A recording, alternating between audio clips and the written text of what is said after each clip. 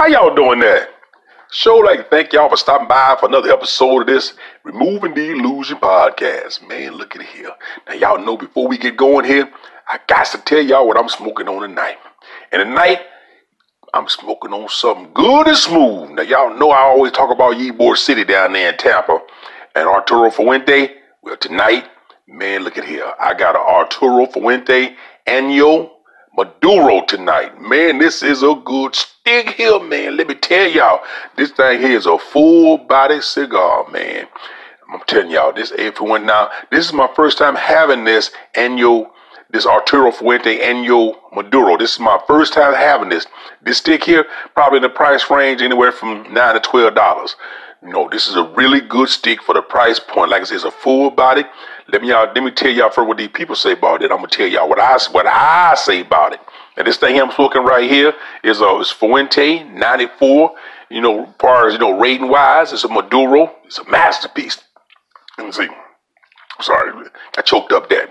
Now, one of the most sought after brands in the business. Y'all know Arturo Fuente down there in Ybor City. They got a whole factory where they roll them at down there. Ooh, man, but I'm just wondering why I ain't never had this stick here before. Man, that's something. You know what? I know why I ain't never had this stick here before, because I couldn't take a full body. I wasn't ready for a full body cigar. That's why I never had one. See, my palate is gone up now. Now I can handle these full body cigars here. This thing here, man, this Arturo Fuente Año has the same blend Dominican leaf used in the equally famed Opus X. Now, y'all know anything about the Opus X. That's an Opus X. That's a good stick there. But it features a Connecticut broadleaf Maduro wrapper, which has been extensively aged in cognac barrels. Ain't that something? Man, let me tell you, this wrapper done been aged in cognac barrels. This unique process results in a cigar experience like no other. Supremely smooth. Año products use amounts of richly nuances, flavorful smoke with a sweet finish and an exotic, intoxicating aroma. Fruity chocolate, oak, cedar brown, sugar, and spice. The cigar is perfect. And let me tell y'all something. Y'all know I always tell y'all, soon as I puff on a cigar and that flavor the notes get in my lips, I can tell it's gonna be a good stick. And as soon as I fire this thing up, let me tell you something. I'm gonna use one of them big old words they use at them Ivy League schools. Premiated. My lips premiated. My lips premiated. Man, with the nuances of this stick here. This is a good stick, man. I am so glad that my palate is going up where I can get a full body cigar now, where I can taste these nuances in these cigars. Because first, when I first started out, I started out with an entry level cigar like a Macanudo, which is a mild cigar. I call it entry level cigars. They got some other little brands on the full body, but it doesn't give you the punch like an Arturo Fuente, or Opus X, or some of your other Ashen cigars. Or like, y'all know lately here my favorite cigar has been that San Cristobal XXL. I cannot say that name, man. I ain't even trying to say that name. Y'all go back on my website and y'all look at that San Cristobal, Papagayo, man, good grief, boys. Harveyville, Louisiana. I've been smoking that San Cristobal Papayago here lately, so, but this thing here, man, is giving that stick there a run for his money, at least to me. So look here, y'all ever around y'all little cigar spots, man, stop in and pick up one of these Arturo Fuente Año Maduro. Now, let me tell you something. Now, I didn't pronounce that thing probably 4 or 5 different ways, but the spelling is Anejo. Año. Man, I tell you, Harvey from Louisiana, but it's Arturo Fuente Año Maduro. Let me tell you something. This is a masterpiece of a cigar, like them folks say. Good stick here, man. But look here.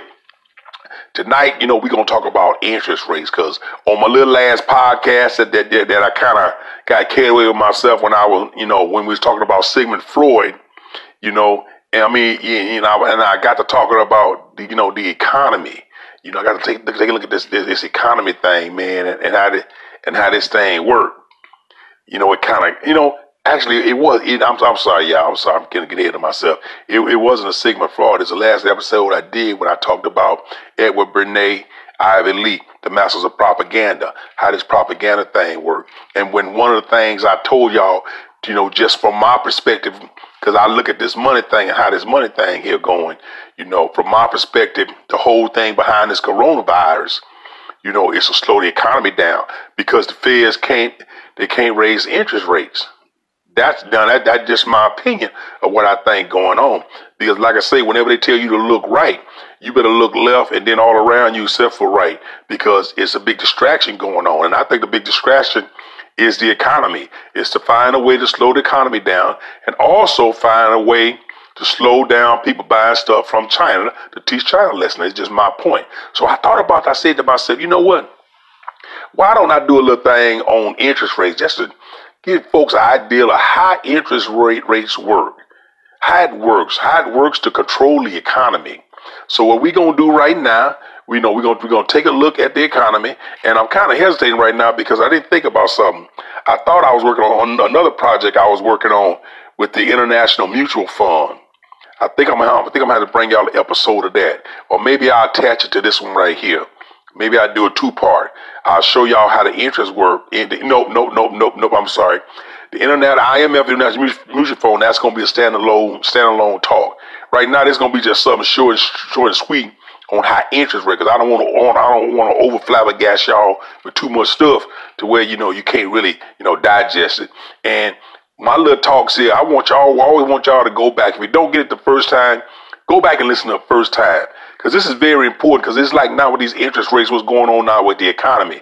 Like I looked at my 401k today, I done lost $8,000 between the end of February and the day here in March. I done lost $8,000 because the stock market didn't drop. Talked to my little advisor. I'm not taking that money out. I'm going to let that money stay in them. Just let it do what it do. It's probably going to drop some more, but you know what? I'm playing the long game at this point right now. But these interest rates are very important. See, this right here is the effects. See, you know what? I'm not getting off into it right now because I was about to start rambling. So what I'm gonna do right now, I'm gonna sit back here with my Arturo Fuente and Maduro. I'm gonna take me some puffs here. I'm gonna relax a minute. I'm gonna let y'all get into this talk here because we're gonna take a look at how interest rates work, and I'm gonna catch up with y'all on the flip side. All right? Okay. I'm gonna be right back. All right now. Have you ever heard of the phrase, follow the money? Well, follow the money is a catchphrase popularized by the 1976 drama documentary motion picture All the President's Men, which suggests political corruption can be brought to light by examining money transfers between parties. When I look at the economy, the catchphrase I use is, follow the interest rates, because your personal economic growth or loss depends on interest rates adjustments which could benefit borrowers or stagnate an economy and lead to failure. So, let's take a look at interest rates. First, effect of raising interest rates. The central bank usually increase interest rates when inflation is predicted to rise above their inflation target. Higher interest rates tend to moderate economic growth. Higher interest rates increase the cost of borrowing, reduce disposable income, and therefore limit the growth in consumer spending. Higher interest rates tend to reduce inflationary pressures and cause an appreciation in the exchange rate. Higher interest rates have various economic effects. Effect of higher interest rates. 1. Increases the cost of borrowing. With higher interest rates, interest payments on credit cards and loans are more expensive. Therefore, this discourages people from borrowing and spending. People who already have loans will have less disposable income because they spend more on interest payments. Therefore, other areas of consumption will fall. 2. Increase in mortgage interest payments. Related to the first point is the fact that interest payments on variable mortgages will increase. This will have a significant impact on consumer spending. This is because a 0.5% increase in interest rates can increase the cost of a £100,000 mortgage by £60 per month. This is a significant impact on personal discretionary income. 3. Increased incentive to save rather than spend. Higher interest rates make it more attractive to save in a deposit account because of the interest gained. 4. Higher interest rates increase the value of a currency. Due to hot money flows, investors are more likely to save in British banks if UK rates are higher than other countries. A stronger pound makes UK exports less competitive, reducing exports and increasing imports. This has the effect of reducing aggregate demand in the economy. 5. Rising interest rates affect both consumers and firms. Therefore, the economy is likely to experience falls in consumption and investment. 6. Government debt interest payments increase. The UK currently pays over £30 billion a year on its national debt. Higher interest rates increase the cost of government interest payments. This could lead to higher taxes in the future. 7. Reduced confidence. Interest rates affect consumer and business confidence. A rise in interest rates discourages investment. It makes firms and consumers less willing to take out risky investments and purchases. Therefore, higher interest rates will tend to reduce consumer spending and investment. This will lead to a fall in aggregate demand, AD. If we get lower AD, then it will tend to cause lower economic growth, even negative growth, recession. Higher unemployment. If output falls, firms will produce fewer goods and therefore will demand fewer workers. Improvement in the current account.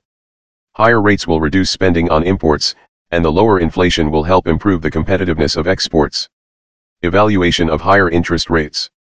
Higher interest rates affect people in different ways. The effect of higher interest rates does not affect each consumer equally. Those consumers with large mortgages, often first-time buyers in the 20s and 30s, will be disproportionately affected by rising interest rates. For example, reducing inflation may require interest rates to rise to a level that causes real hardship to those with large mortgages. However, those with savings may actually be better off. This makes monetary policy less effective as a macroeconomic tool. Time lags.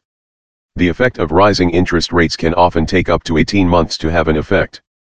For example, if you have an investment project 50% completed, you are likely to finish it off. However, the higher interest rates may discourage starting a new project in the next year. It depends upon other variables in the economy. At times, a rise in interest rates may have less impact on reducing the growth of consumer spending. For example, if house prices continue to rise very quickly, people may feel that there is a real incentive to keep spending despite the increase in interest rates. Real interest rate. It is worth bearing in mind that the real interest rate is most important. The real interest rate is nominal interest rates minus inflation. Thus, if interest rates rose from 5% to 6% but inflation increased from 2% to 5.5%, this actually represents a cut in real interest rates from 3%, 5 to 2, to 0.5%, 6 to 5.5. Thus, in this circumstance, the rise in nominal interest rates actually represents expansionary monetary policy. It depends whether increases in the interest rate are passed on to consumers. Banks may decide to reduce their profit margins and keep commercial rates unchanged. Expectations. If people expect low interest rates and they rise unexpectedly, it may cause people to find they can't afford mortgages/loans. The concern is that after several years of zero interest rates, people have got used to low rates. U.S. interest rates. Increased interest rates 2004-06 had a significant impact on U.S. housing market. Higher mortgage costs led to a rise in mortgage defaults, exacerbated by a high number of subprime mortgages in the housing bubble. In this case, higher interest rates were a significant factor in bursting the housing bubble and causing the subsequent credit crunch. Interest rates and recession. Rising interest rates can cause a recession. The UK has experienced two major recessions, caused by a sharp rise in interest rates. In 1979-80, interest rates were increased to 17% as the new Conservative government tried to control inflation. They pursued a form of monetarism. In 1980 and 81, the UK went into recession, due to the high interest rates and appreciation in sterling. See Recession 1981. Interest rates also rose to 15% to tackle high inflation of the late 1980s, and also protect value of pound in ERM. Recent interest rates and UK inflation. Mechanics of raising interest rates. The primary interest rate, base rate, is set by the Bank of England/Federal Reserve. If the central bank is worried that inflation is likely to increase, then they may decide to increase interest rates to reduce demand and reduce the rate of economic growth. Usually, if the central bank increase base rates, it will lead to higher commercial rates too. See, how are interest rates set? Effect of lower interest rates. A look at the economic effects of a cut in interest rates. Summary. Lower interest rates make it cheaper to borrow. This tends to encourage spending and investment. This leads to higher aggregate demand, AD, and economic growth. This increase in AD may also cause inflationary pressures. In theory, lower interest rates will Asterisk reduce the incentive to save. Lower interest rates give a smaller return from saving. This lower incentive to save will encourage consumers to spend rather than hold onto money. Asterisk cheaper borrowing costs. Lower interest rates make the cost of borrowing cheaper. It will encourage consumers and firms to take out loans to finance greater spending and investment. Asterisk lower mortgage interest payments. A fall in interest rates will reduce the monthly cost of mortgage repayments. This will leave householders with more disposable income and should cause a rise in consumer spending. Asterisk rising asset prices. Lower interest rates make it more attractive to buy assets such as housing. This will cause a rise in house prices and therefore rise in wealth. Increased wealth will also encourage consumer spending as confidence will be higher. Wealth effect. Asterisk depreciation in the exchange rate.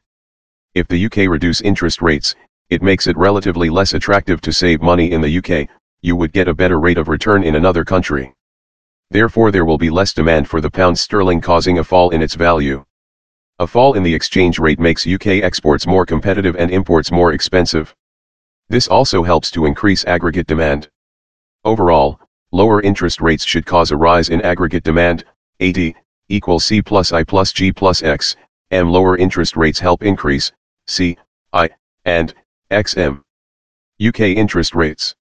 UK interest rates were cut in 2009 to try and increase economic growth after the recession of 2008-09, but the effect was limited by the difficult economic circumstances and the after-effects of the global credit crunch. If lower interest rates cause a rise in AD, then it will lead to an increase in real GDP, higher rate of economic growth, and an increase in the inflation rate. Evaluation of a cut in interest rates. This shows the cut in interest rates in 2009 was only partially successful in causing higher economic growth. This is because many other factors were affecting economic growth apart from interest rates. Evaluation points. Asterisk will interest rate cut be passed on to consumers? If the central bank cut the base rate, banks may not pass this base rate cut on to consumers. For example, in the credit crunch of 2008-09, banks were short of liquidity and keen to encourage more bank deposits. Therefore, when interest rates were cut to 0.5%, banks didn't reduce their interest rates very much, so the interest rate cut had little effect on consumers. Asterisk it depends on other factors in the economy.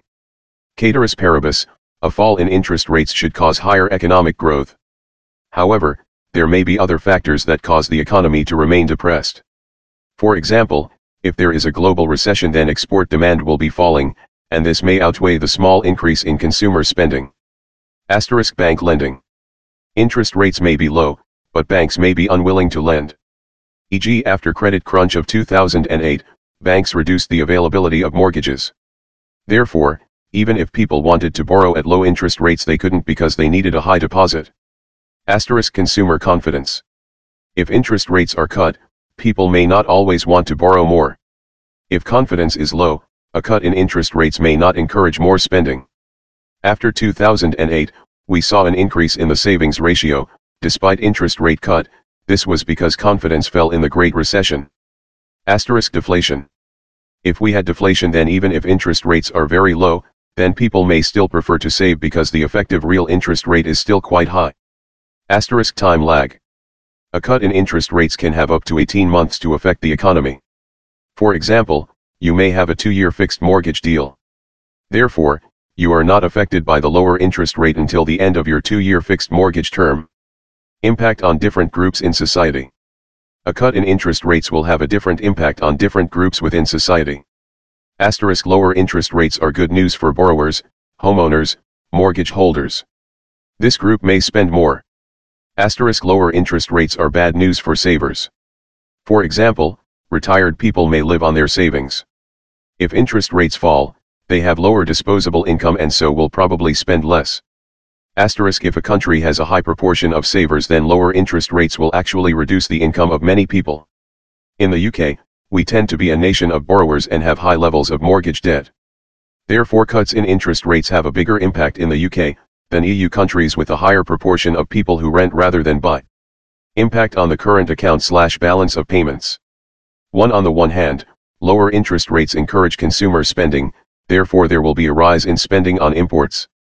This will cause a deterioration in the current account. 2. However, Lower interest rates should cause a depreciation in the exchange rate. This makes exports more competitive, and if demand is relatively elastic, the impact of a lower exchange rate should cause an improvement in the current account. Therefore, it is not certain how the current account will be affected. Winners and losers from low interest rates. With UK interest rates close to zero, who benefits from low interest rates? In summary, the main effects of low interest rates are: asterisk savers will get lower interest payments on their savings. Asterisk borrowers, especially mortgage owners, will see lower interest payments on their debt, increasing discretionary income. Asterisk the government can borrow from the private sector at a lower interest rate, reducing interest costs on public sector debt. Asterisk banks find it harder to be profitable and attract deposits. This can adversely affect the quantity of loans. Therefore, although it is cheap to borrow, in practice it may be hard to get the necessary finance. Asterisk the currency tends to fall, which is good news for exporters, bad news for importers. Winners from low interest rates. 1. Mortgage holders. With record UK house prices, mortgage interest payments are, for many, the largest part of their disposable income. A small cut in interest rates can lead to lower mortgage interest payments and more discretionary income to spend. Lower interest rates have helped reduce mortgage payments as a percent of mean take-home pay despite the rise in real house prices. 2. Firms and consumers wishing to borrow. The biggest fall in lending interest rates have been for those seeking an unsecured loan of 10k from a bank or building society, BOVK, IMTL. Loan rates have fallen from 10% at the height of the crisis to just over 4%. This makes it cheaper to borrow for purchasing large items. Business lending rates have also fallen, reducing the cost of investment. 3. Government debt payments. The fall in interest rates and global insecurity has seen a fall in bond yields, the rate at which the government borrows. The interest rate on many short-term gilts has become negative. The interest rate on 10-year bonds has fallen. This fall in bond yields is occurring, despite a rise in government debt to GDP, and a persistent budget deficit. It is important for limiting the percentage of tax revenue spent on debt interest payments. UK debt interest payments as percent of GDP. Investment. In theory, falling interest rates make investment more attractive. The government can borrow to invest in infrastructure. With very low interest rates, investment projects can easily pay for themselves. Firms wishing to borrow in increasing capacity will also see lower costs of borrowing, giving potential for better rates of return. Exporters. If UK interest rates were to fall below the Eurozone and US, then this would make it less attractive to save in the UK, therefore, we would see an outflow of hot money and a further depreciation in the pound sterling. This would make exports relatively more competitive. This would benefit exporting firms, especially if they wanted to borrow to finance investment. Losers from low interest rates. 1. Savers. The most obvious losers from low interest rates are savers. This is particularly the case for people who have planned to rely on the income from interest payments and dividends. The cost of low interest rates becomes greater if inflation is above the interest rate. With inflation above saving rates, it means savers see a real fall in the value of their savings. This graph shows that in 2012/13, with inflation running at 3 to 5%, savers had a negative real interest rate, even with deposit saving rates. E.g. 2012, inflation 5%, deposit saving rate equals 2.8%. This is a negative real interest rate of minus 2.2%. Evaluation of savers. Though low interest rates are bad news for savers, it is worth pointing out. Asterisk pensioners have benefited from the triple lock guarantee, which has seen a rise in the real value of state pensions at a time of stagnant real wages. Asterisk although savers gain lower income, the aim of low interest rates is to avoid recession and unemployment, which is potentially a much bigger cost to young workers affected by unemployment. 2. Commercial banks. The problem with low interest rates is that it can make it harder for commercial banks to be profitable. Commercial banks rely on lending at a premium to saving rates. In normal times, banks may attract deposits at say 3%, and lend out at 6%. This interest rate differential could be seen as a rough approximation at a profit margin.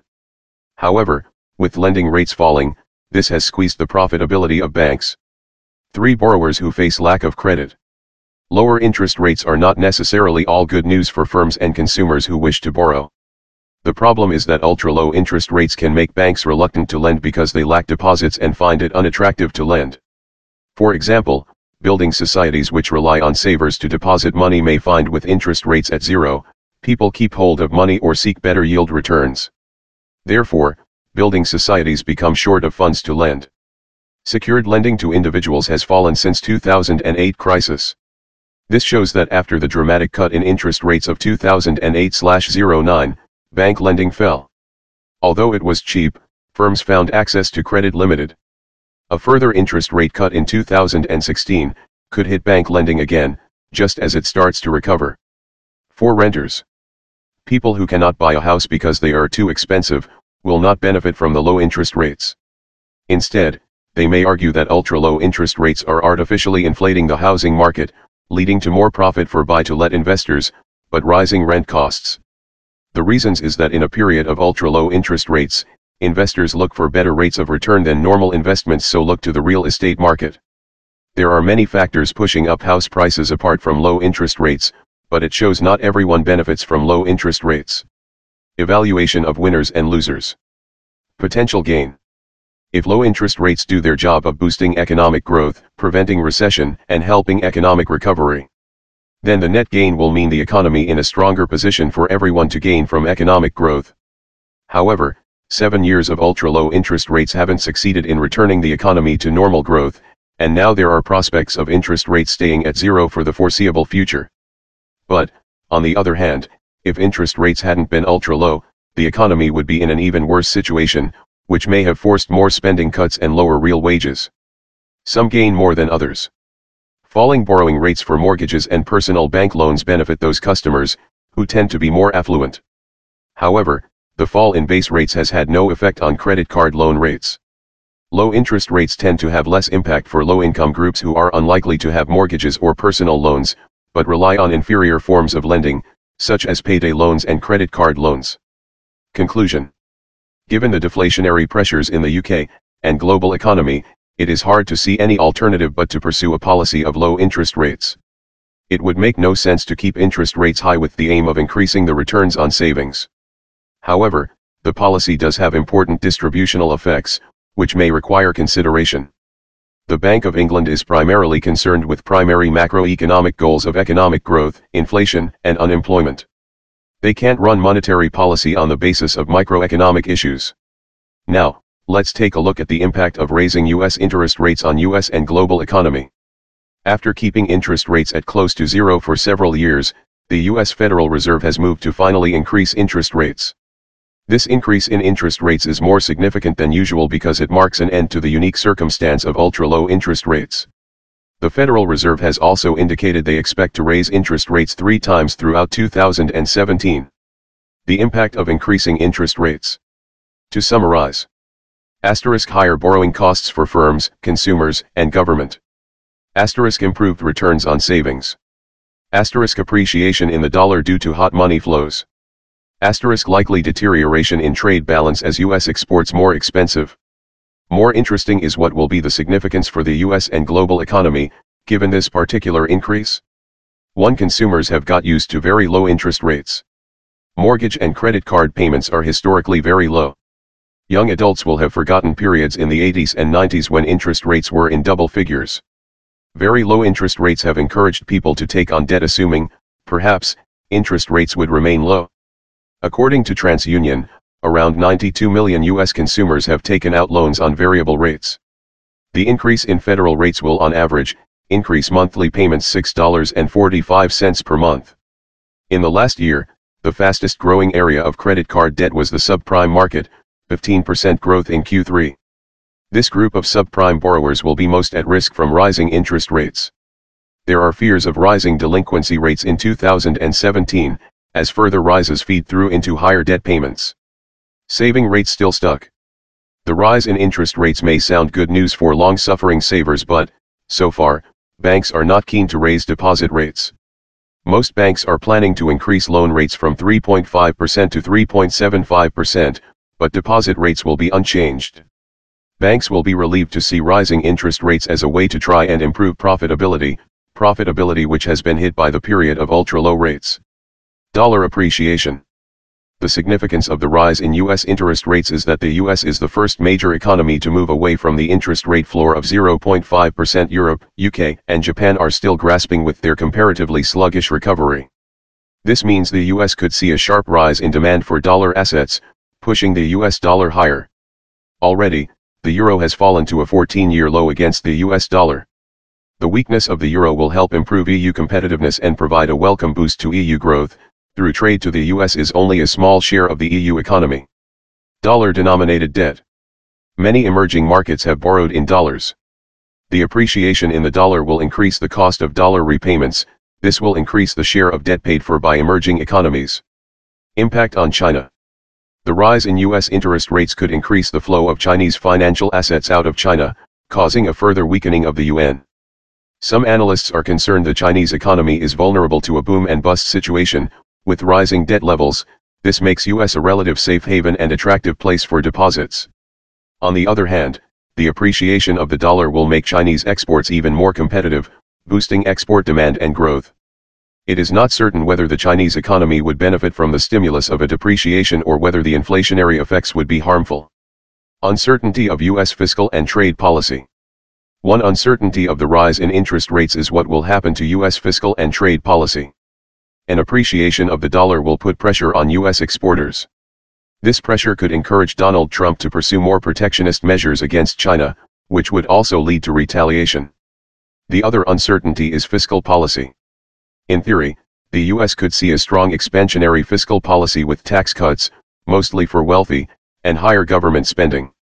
This would be inflationary and increase the pressure on the Federal Reserve to increase rates faster. This combination of expansionary fiscal policy and tightening of monetary policy could see strong consumer demand, but exporters squeezed by the strong dollar. Another uncertainty is the future direction of the global economy. Will the Eurozone catch up with the U.S. economy and also break out of near-zero interest rates? Despite recent improvements, European unemployment rates are over twice as high. Too early to raise interest rates? Not everyone is bullish about the economy and supportive of higher rates. Skeptics point to the fact inflation is still below 2%, 1.6%, and structural weaknesses in the economy could make firms and consumers vulnerable to rising rates. For example, Paul Krugman argues it is better to err on the side of allowing too much inflation than too little. The logic is that if inflation gets too high, it is relatively easy to reduce it through monetary tightening. But, if the recovery is snuffed out, there is less room for maneuver on the expansionary side. Now, let's take a look at the Fed's tools for influencing the economy used by the Federal Reserve. Left to their own devices, free market economies tend to be volatile as a result of individual fear and greed, which emerges during periods of instability. History is rife with examples of financial booms and busts, but, through trial and error, economic systems have evolved along the way. But looking at the early part of the 21st century, governments not only regulate economies but also use various tools to mitigate the natural ups and downs of economic cycles. In the U.S., the Federal Reserve, Fed, exists to maintain a stable and growing economy through price stability and full employment, its two legislated mandates.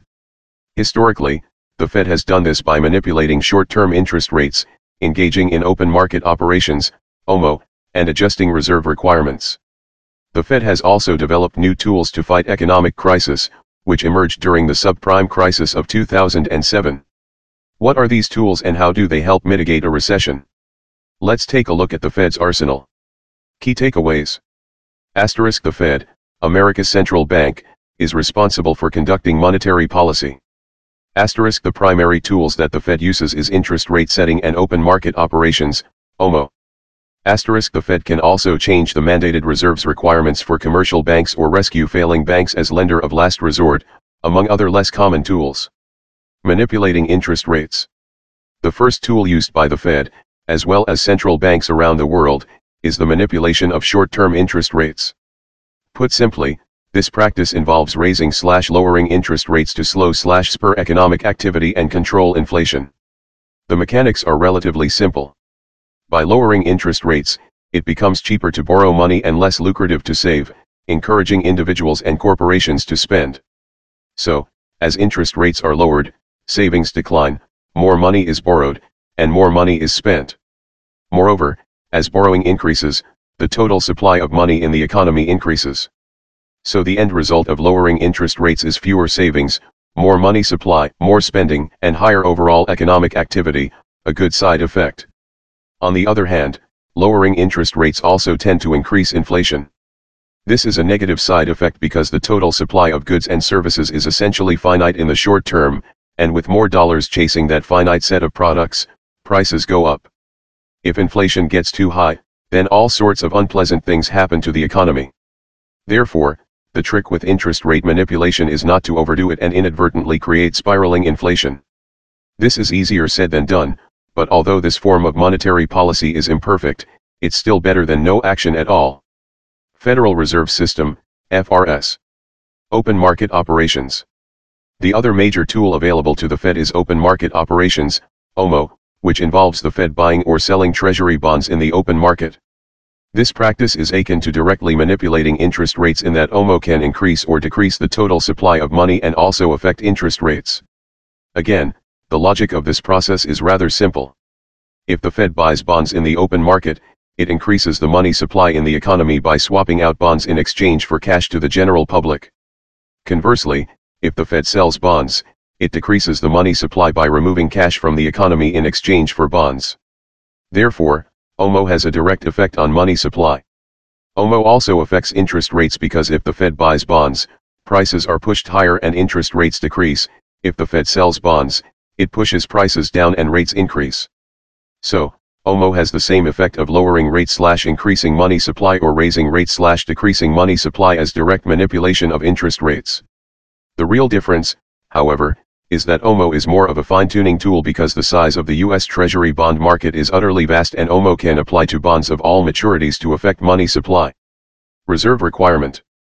The Federal Reserve also has the ability to adjust banks' reserve requirements, which determines the level of reserves a bank must hold in comparison to specified deposit liabilities. Based on the required reserve ratio, the bank must hold a percentage of the specified deposits involved cash or deposits with the Federal Reserve banks. By adjusting the reserve ratios applied to depository institutions, the Fed can effectively increase or decrease the amount these facilities can lend. For example, if the reserve requirement is 5% and the bank receives a deposit of $500, it can lend out $475 of the deposit as it is only required to hold $25, or 5%. If the reserve ratio is increased, the bank is left with less money to lend out on each dollar deposited. Influencing market perceptions. The final tool used by the Fed to affect markets and influence on market perceptions.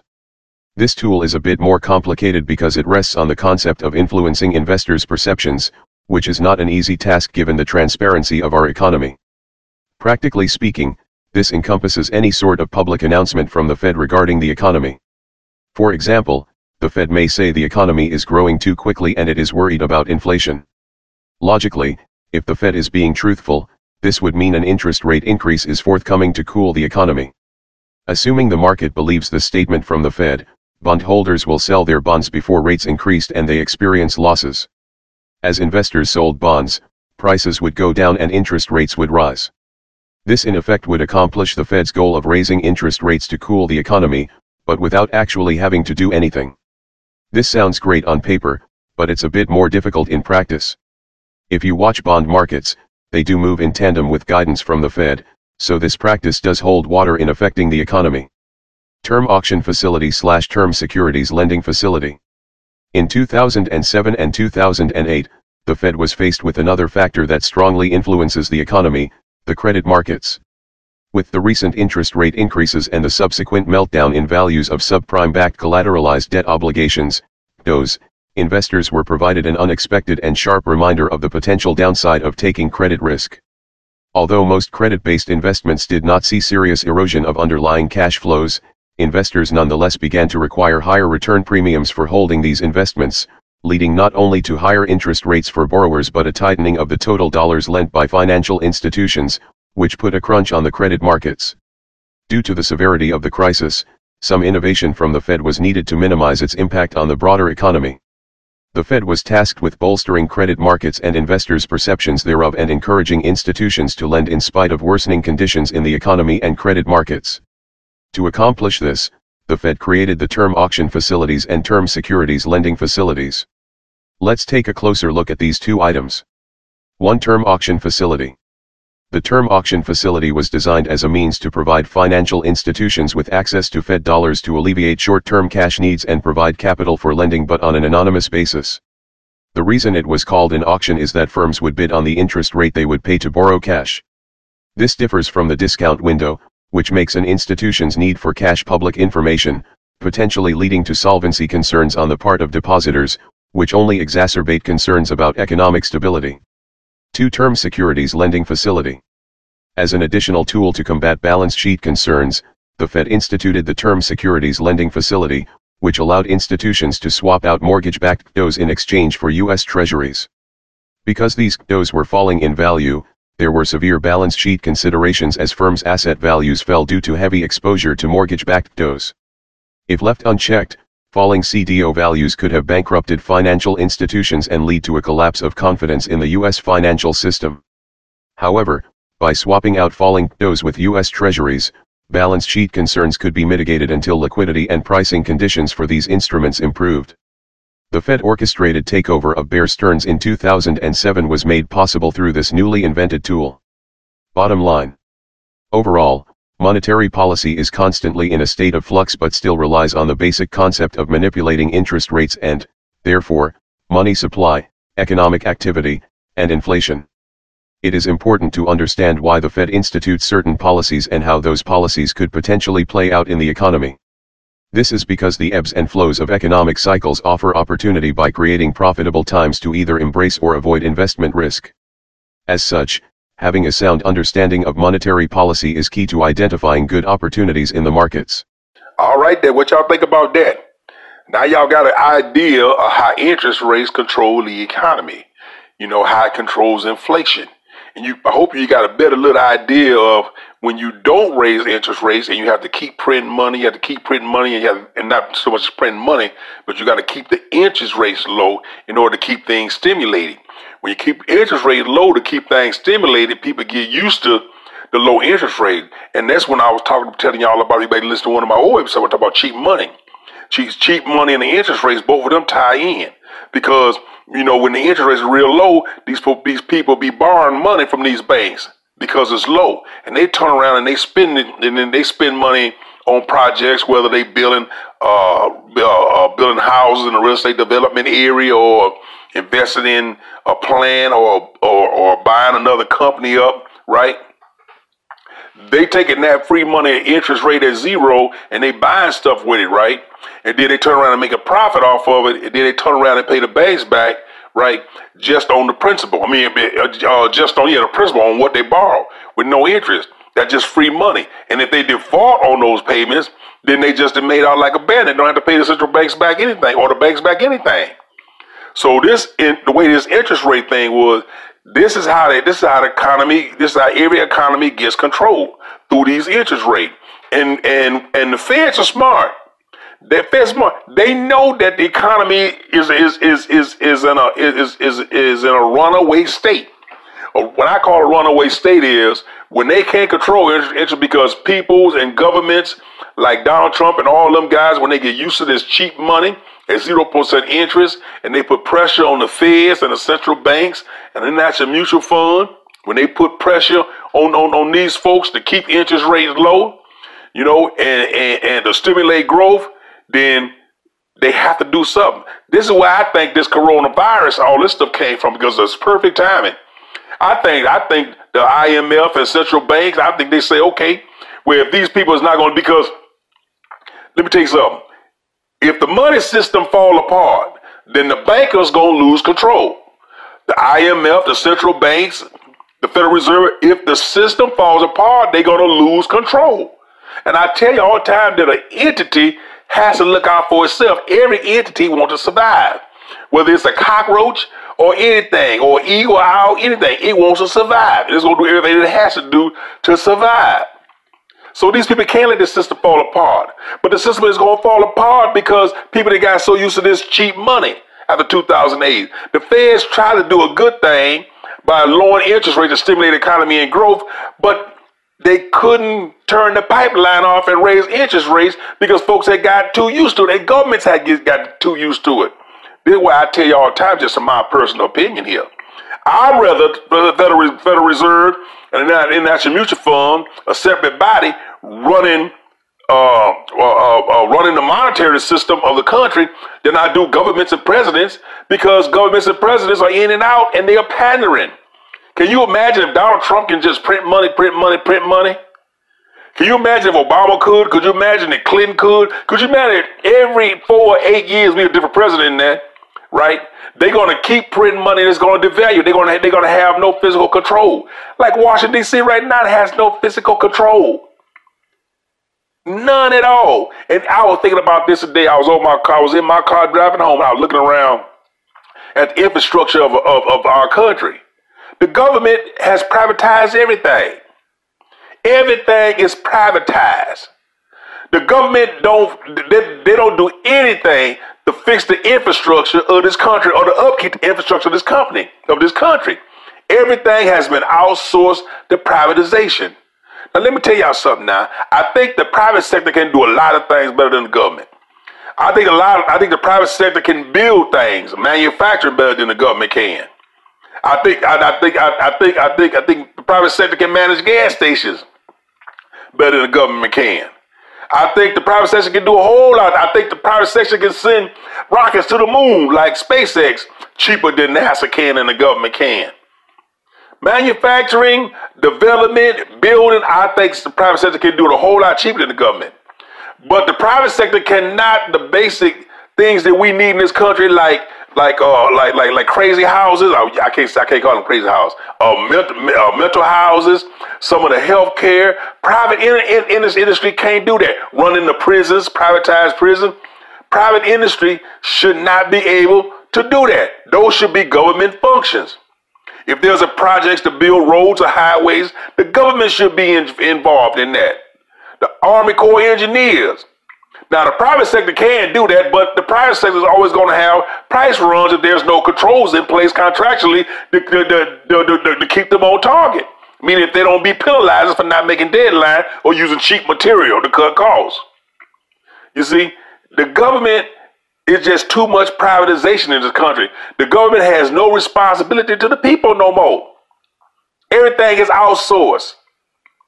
You know, people telling me the other day they say to go get a flu shot or test for that little corona thing. Cost you $3,000. How the hell it costs people $3,000? People pay taxes every year. $3,000 to get tested. That should be free for its citizens. But it can't be free to citizens because the medical industry has been contracted out.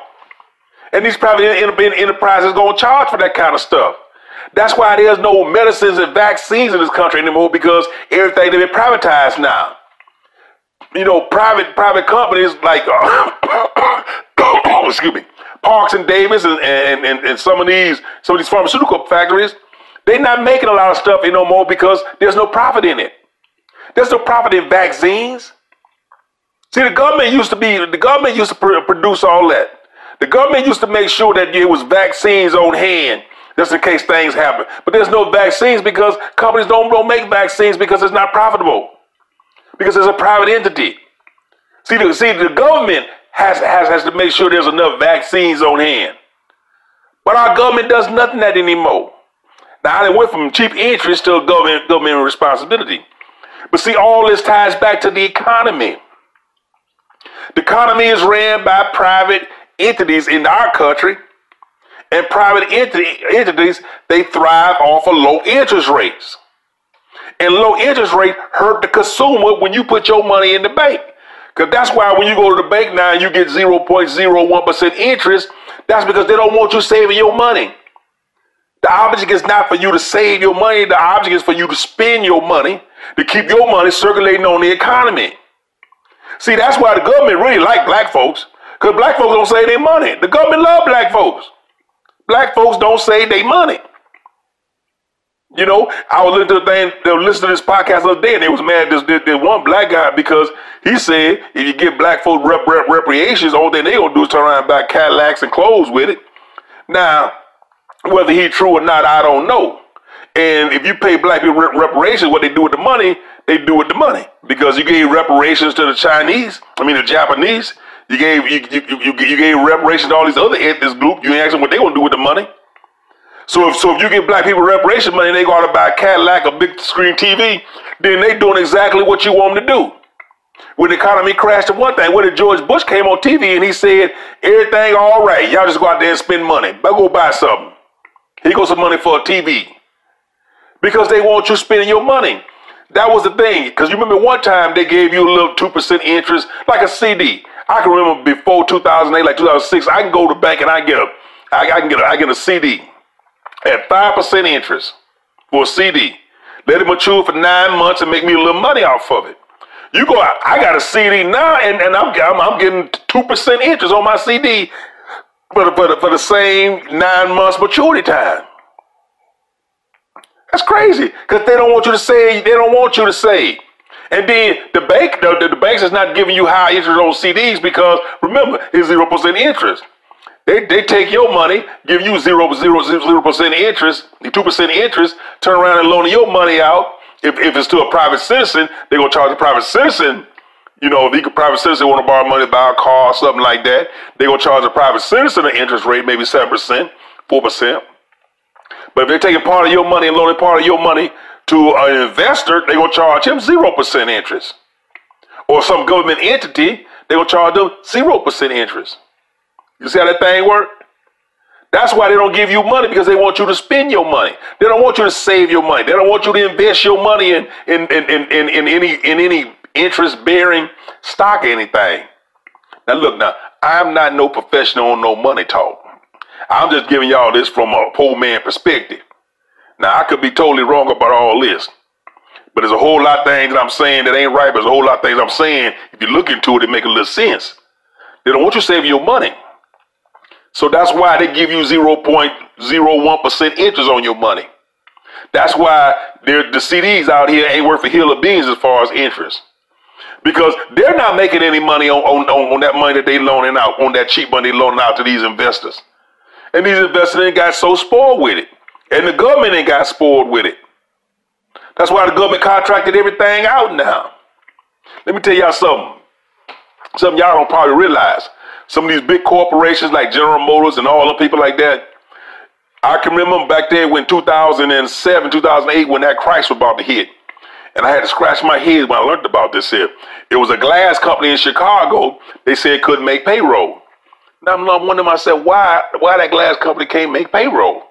Well, couldn't find out that glass company couldn't make payroll because that glass company couldn't borrow money from the bank. The bank had money, but the bank refused to loan them money to make their payroll. Now you think, well, this glass company in business, right? They making money. You know, they probably have maybe 30 days or 45 net pay, you know, to their clients, where their clients have 30 days or 45 days, you know, to pay them, to pay their bill.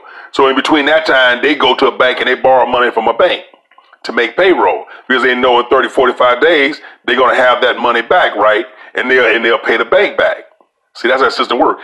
That's when they led me to look into this thing. A lot of your corporations and businesses, the reason why when there's an economic downturn, they lay people off and they can't afford to pay people's salary is because they can't borrow money.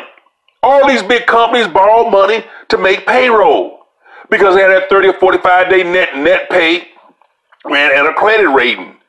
Right? That credit rating tells the banks whether or not we can loan them money to make this payroll, because they're going to get this money back in 30 or 45 days. And when the bank lose confidence in a company and their ability to pay them 30, 45 days, the bank ain't going to loan them no money. So that's when these companies have to lay folks off, because you would think a company makes money, right? The money they take in from their sales, they put that money into a bank account, right? And they draw off that bank account to pay their workers. No. Every payroll, companies borrow money from the banks. The company probably take their money and invest their money in something else. The money that they make, their profits, after they pay all their overhead expenses, and the overhead expenses don't include payroll.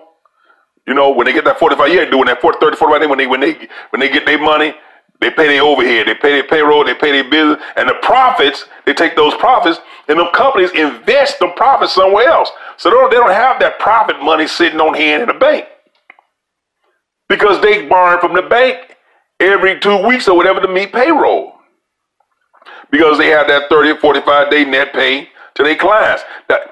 Now, some of your bigger corporations, to their suppliers, they tell their suppliers, we want 60 or 90-day net pay. Meaning we got 3 months to pay you supplier for this screw. So what do you think that supplier going to do?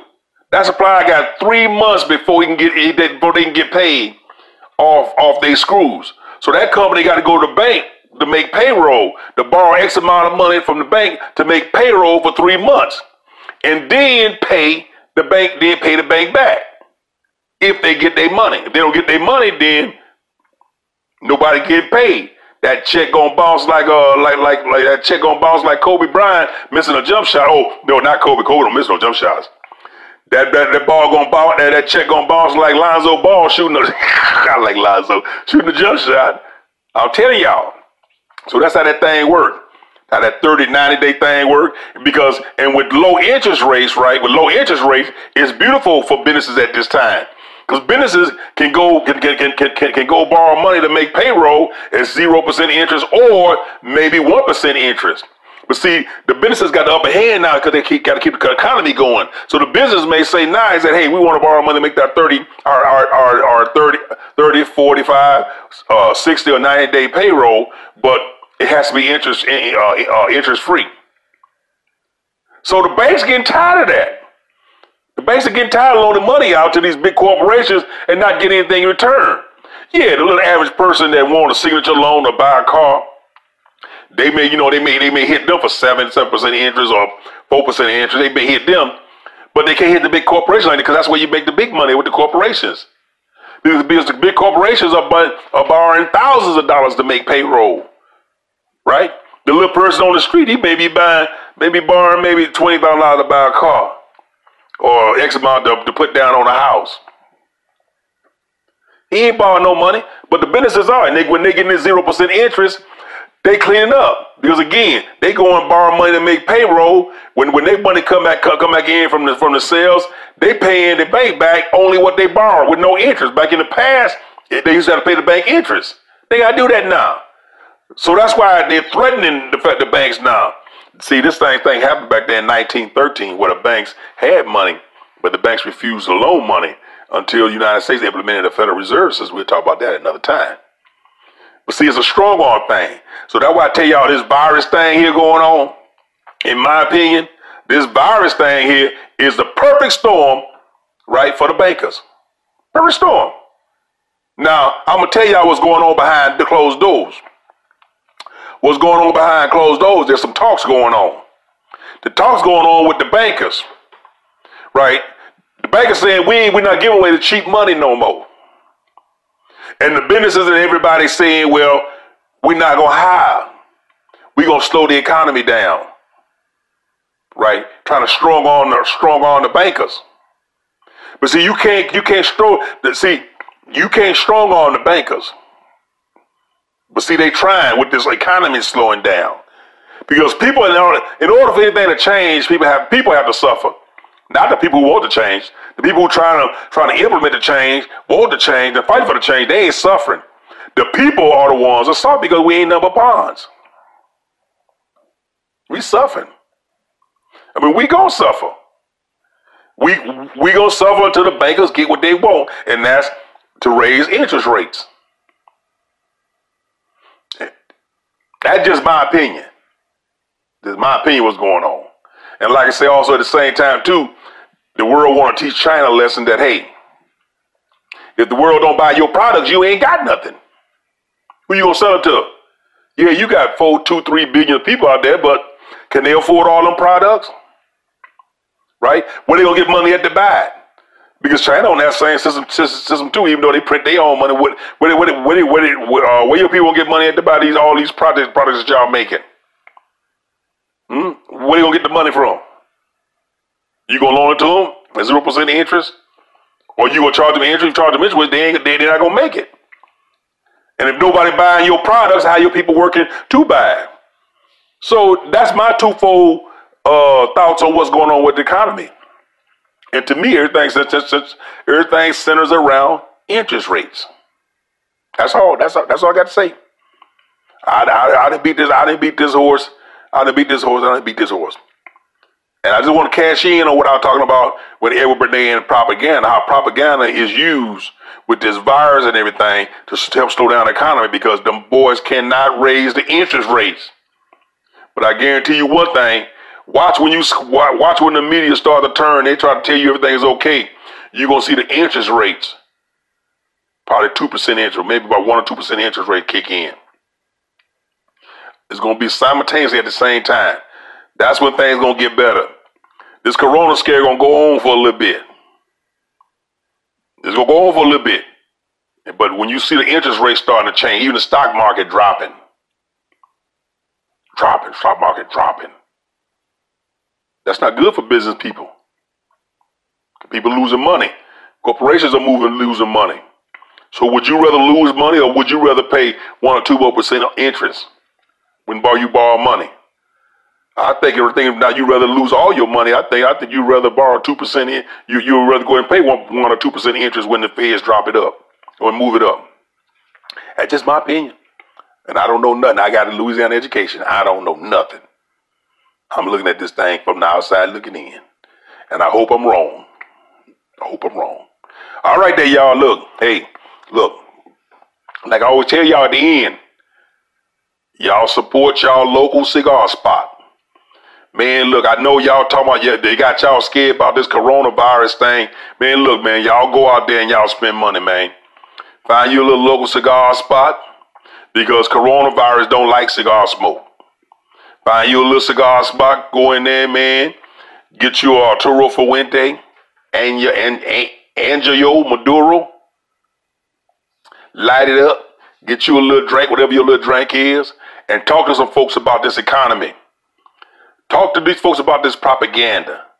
Now look, I'm not saying that it ain't no such thing as no coronavirus. I'm telling you that this coronavirus is all part of a plan. No matter what it is, I don't know what it is, but it's all part of a plan.